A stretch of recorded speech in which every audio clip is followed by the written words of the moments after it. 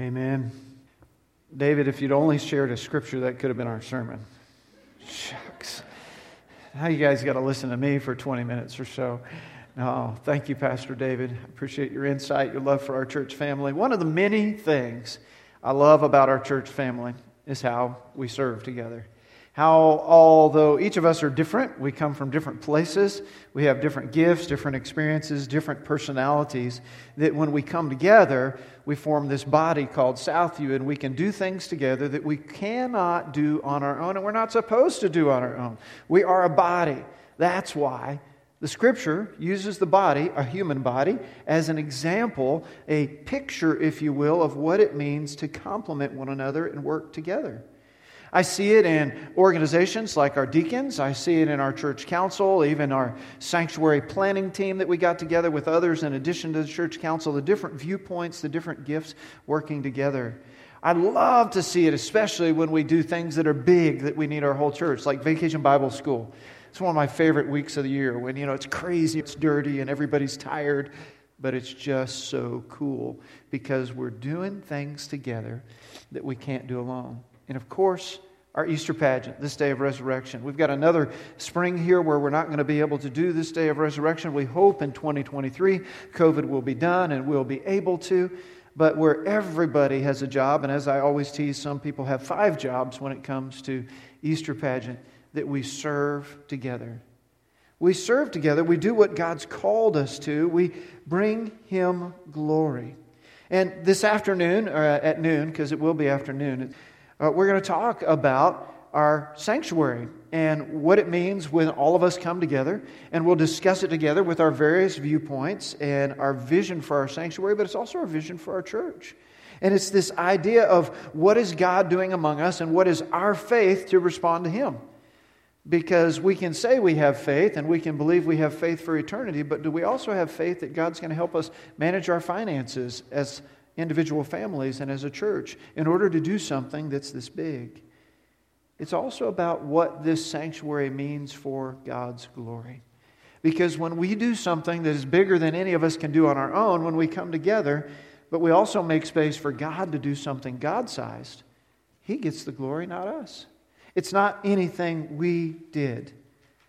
So I'm looking forward to that discussion this afternoon and to seeing where we go and decide to go as a church family. God made us into a church. We are part of a body, a family to work together. Our service today, or our sermon today, is on gifted service. That's the 4th of our 5 values, is gifted service. And you've got our scripture there, and if you haven't already, turn to Romans chapter 12, verses 3 through 8. We'll read that in just a moment as we talk about gifted service. If you're able to stand with me in the honor of reading God's Word, would you do so? For by the grace given me, I say to every one of you, do not think of yourself more highly than you ought, but rather think of yourself with sober judgment in accordance with the measure of faith God has given you. Just as each of us has one body with many members, and these members do not all have the same function, so in Christ we who are many form one body. And each member belongs to all the others. We have different gifts according to the grace given us. If a man's gift is prophesying, let him use it in proportion to his faith. If it is serving, let him serve. If it is teaching, let him teach. If it is encouraging, let him encourage. If it is contributing to the needs of others, let him give generously. If it is leadership, let him govern diligently. If it is mercy, or if it is showing mercy, let him do it cheerfully.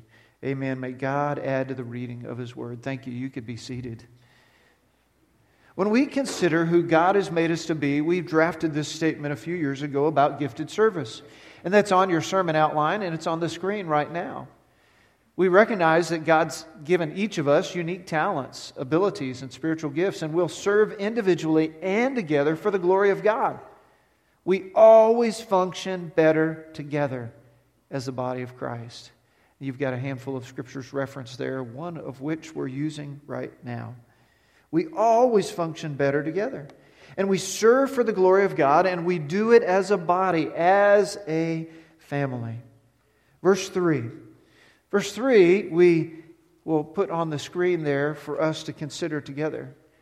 It says, "For by the grace given me, I say to every one of you." So Paul is writing to the church at Rome, and he says, by the grace given him, he's going to give us some instruction. So it's by God's grace for our edification. Granted, our edification is God's grace, isn't it? If God wants us to know more of who He is, of what He is doing, of how He works, if He wants us to know His will, that's His grace to us. "For by the grace given me, I say to every one of you, do not think of yourself more highly than you ought."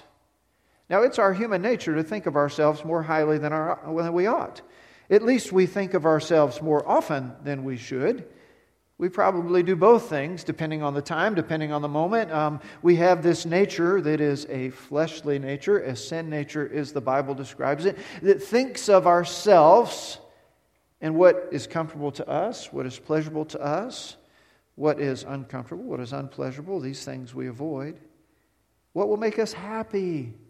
What will bring us joy or satisfaction? And we don't always think of others like we should. He says, but rather than thinking of ourselves more highly than we ought to, but rather think of yourself with sober judgment. We have a certain toddler in our church who's known for his sober, resting face. If you know who this is, you might be chuckling. The rest of you will be looking at the toddlers in our church.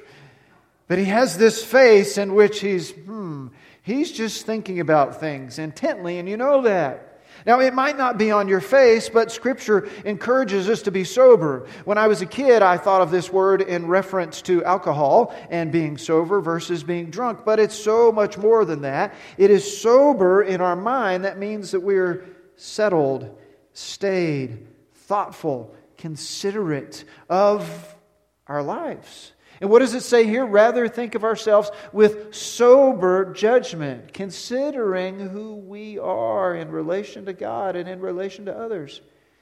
And then notice the final phrase, in accordance with the faith God has distributed to each of you.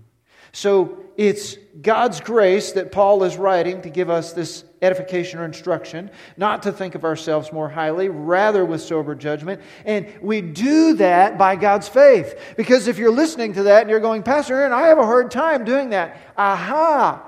On your own, you are going to have a hard time doing that, but it's by God's grace through His faith, not unlike our salvation, that God is going to give you that ability. So your first point on your outline says that we are humble by faith. It's not on your own that you generate this sort of humility. You can work towards humility, but you will always fall up short. You can have circumstances in your life that hinder you, but you won't get all the way there. In order to be humble like God intends you to be humble, God has to do it.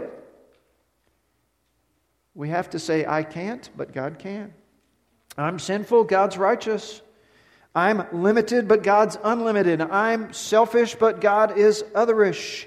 And that same understanding leads to our humility. If you aren't humble, you will be humbled. Pride leads to humiliation, which is what pride seeks to avoid. But something about our pride and our self-righteousness that gets us into trouble, that seeks to humble us if we will learn the lesson. So your question there is, what's my posture? What is your posture as you consider something like this morning? Are you bowed up and mad that I'm talking about humility? That would demonstrate your pride. It's from Scripture, it's not from me. Or are you humble and willing to say, okay, God, what is it about this subject of humility that I need to learn today? What do I need to surrender to you, God, and stop trying to do on my own today? Humility is about God's will in your life and the life of others around you. Humility is about others' needs. Humility is about God's glory. It's a posture. It's an attitude. It's an outlook. Let's move on with verse 4 in your outline. Verse 4 there says, "For just as each of us has one body with many members, you know you do.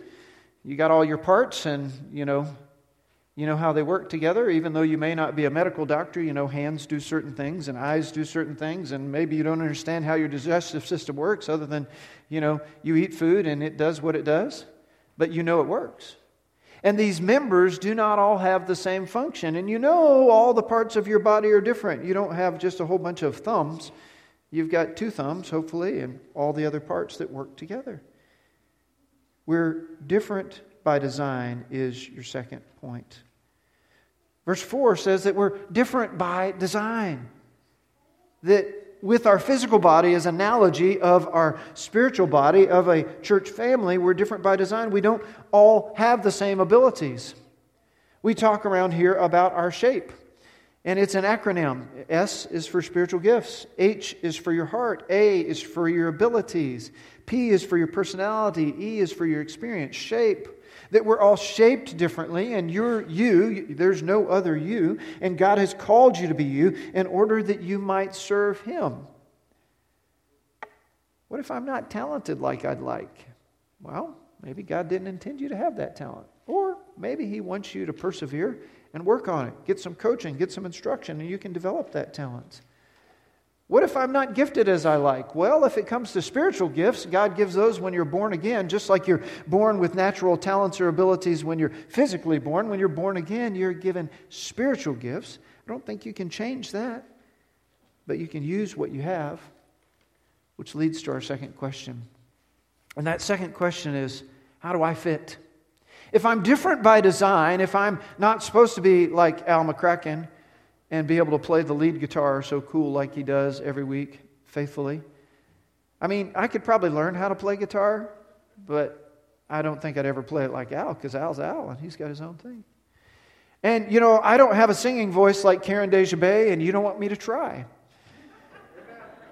Thank you. My wife wasn't even here to comment on that, man. Or Mary Elizabeth to roll her eyes at me. Yes, I said that. Seth is now going to be texting Mary Elizabeth, Daddy just said this about you. They're in Texas. They'll be back tomorrow. How do I fit, though?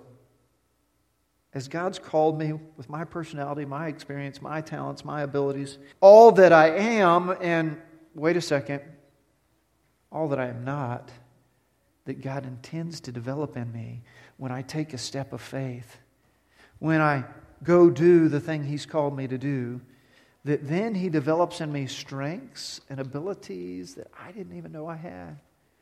There are some of you around here that think, I would really like to serve in children's ministry, teaching or doing this or doing that, but I don't have the blank.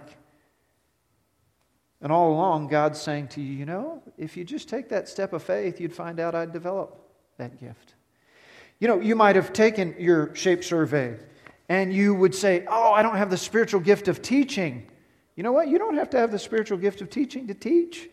Maybe the class God has called you to teach needs the spiritual gift of wisdom. Maybe it needs the spiritual gift of mercy because there's a bunch of wise guys in there.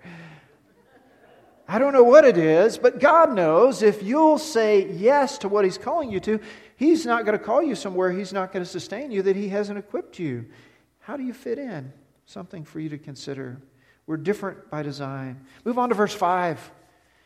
The 5th verse in this passage of Scripture. It says, "So in Christ, though many, form one body, and each member belongs to all the others." So in Christ, just like our physical body, we have many parts, but we all belong to each other. And it's when we serve together that we see ourselves maximized in what we can do. Your third point on your outline says that you're made to belong. You're made to belong. Pastor Rick Warren said this, you're made to belong, not just believe.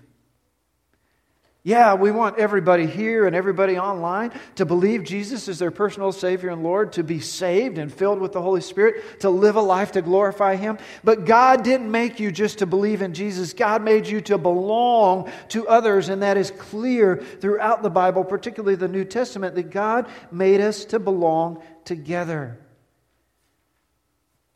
And modern research in church health bears that out.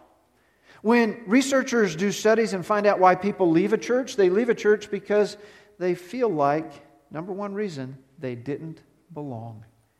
They didn't have relationships that gave them life, that sustained them, that they felt that they complimented others and others helped them. That's why we're talking about as a church life together. We've got the bulletin board out there. We did our after church training. Why we talk about intentional relationships. It's who we are because we see we need it. Let's get your third question on your outline. And that third question is, how am I created to be?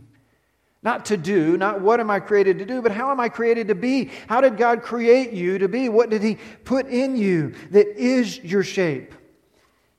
One more commercial for the Shape Survey. If you haven't already, they're on the information counter out there. Grab one today. Take a couple minutes and answer all the spiritual gifts, heart, abilities. In order to answer the spiritual gifts, don't guess. Fill out the survey that's in the pages following. And what do you do with it then? Once you're done, share that with me or one of the other past members. We'll just make a copy or even take a picture of the first page so we know what your shape is, but you get to keep that for yourself. So grab one of those today if you haven't already. You find out how God created you. Let's move on with our next verse, verse 6. Verse 6 says, we have different gifts according to the grace given us. There's that grace again. Paul started this passage of Scripture by saying, God's given me this grace to give you this message. It's by faith you're going to do these things, and there's grace again. We have different gifts according to the grace given to each of us. Each have different gifts, each by different grace. It's God's grace, but specific to us. And if your gift is prophesying, then prophesy in accordance with your faith. And we'll start this list here in a minute. These, what I would call motivational gifts. These things that God puts in us for who we are. Your fourth point on your outline is that they're gifts of grace. We're made differently and we're made to belong, but we're given gifts of grace, each different according to the grace given us. So your question there is, what's the origin of my gifts? Where'd your gifts come from? God. By grace. We've got to make sure at this point that we get this right, that they're not from ourselves. They are gifts from God. Not unlike Ephesians 2:8-9, lest no one should boast. Yes, you can develop your talents.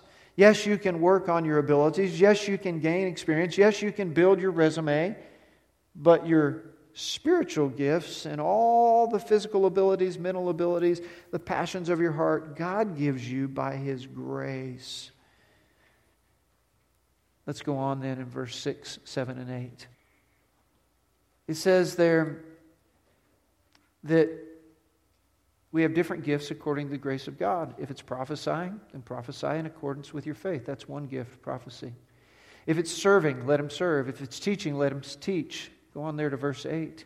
If it's encouraging, let them give encouragement. If it's giving, let them give generously. If it's to lead, let them do it diligently. If it's to show mercy, do it cheerfully. These are 7 gifts of the many listed in the New Testament. You've got another list in 1 Corinthians 12 and another list in Ephesians 4 and a couple other spots that scholars debate that these are spiritual gifts that God might give you. And so these gifts are the way that God has wired us, not just with a natural ability or a talent, but a spiritual gift that has a spiritual purpose and a way to use in the benefit of others and the way to use for God's kingdom and a way to use for God's glory. You're unique. You and I look at each other and we see each other's faces. We see hair colors, we see eye colors, we see different characteristics about our bodies and how we are built. But if we could look at one another spiritually, we would be able to see that spiritually we have different characteristics as well. Spiritually we have different abilities. Almost like a spiritual x-ray through what we see on the outside to who you are on the inside. Which leads to our final question. If we're gifted for others, if we're gifted in order to do these things to the benefit of others for God's glory, is how do I exercise my gifts? How? Is there a way right now in your life that you know that you're exercising your spiritual gifts? Well, that portends the fact that you know what your spiritual gifts are if you haven't taken the SHAPE survey. but also that you know how you're using them. Right now, our ministries have a variety of needs.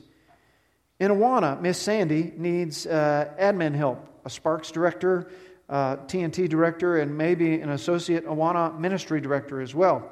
Doesn't mean that you're Sandy's heir apparent, but it does mean that we need help so she doesn't have to do 5 things every week. She really does an amazing job and puts in a lot of time. But if you have some administrative gifts and you'd like to serve our Awana ministry to teach boys and girls the gospel of Christ and train them to serve Him by learning the Bible week in and week out, talk to Sandy. Sandy's going to be down here at the front. She's playing the organ today, but after our invitation time, she's going to be here and she could talk to you. Sandy, raise your hand just in case they don't know you. That's Sandy back there. Our kids ministry, in addition to leading you in worship with her guitar up here, Myra is also our children's director.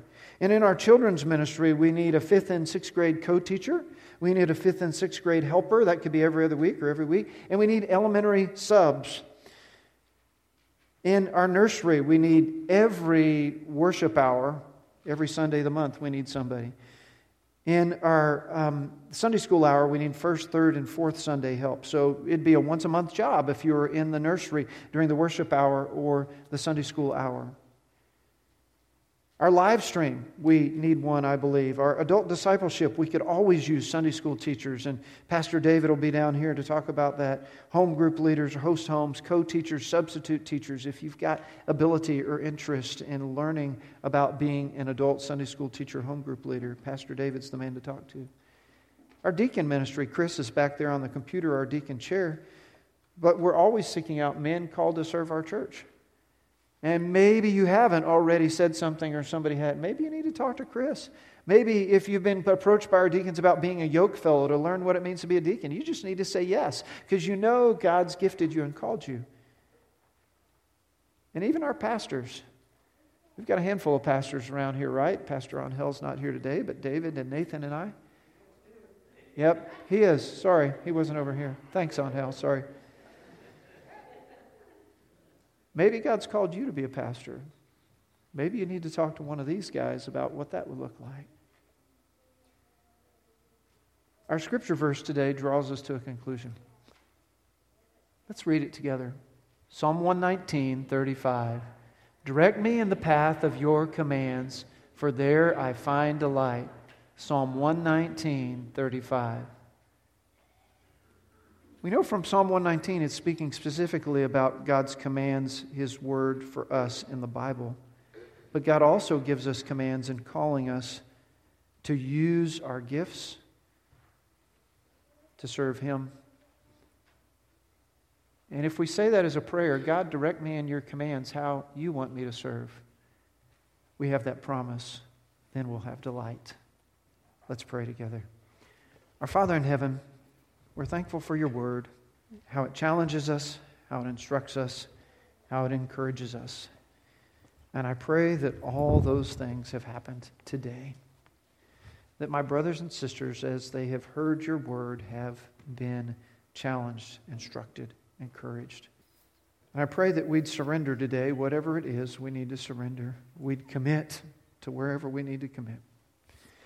And Father, we pray for those that are here among us that are believers in Jesus, that maybe their commitment is to join our church family. They need to make that public today. Father, we pray for those who are not yet believers in Jesus. They're not saved, and if they were to die today, they don't think they'd go to heaven because they've never made that commitment, that they'd talk to me or talk to someone and make that decision today. Whatever it is, God, would we surrender to you today? It's in the name of Jesus, our Lord and Savior, we pray. Amen.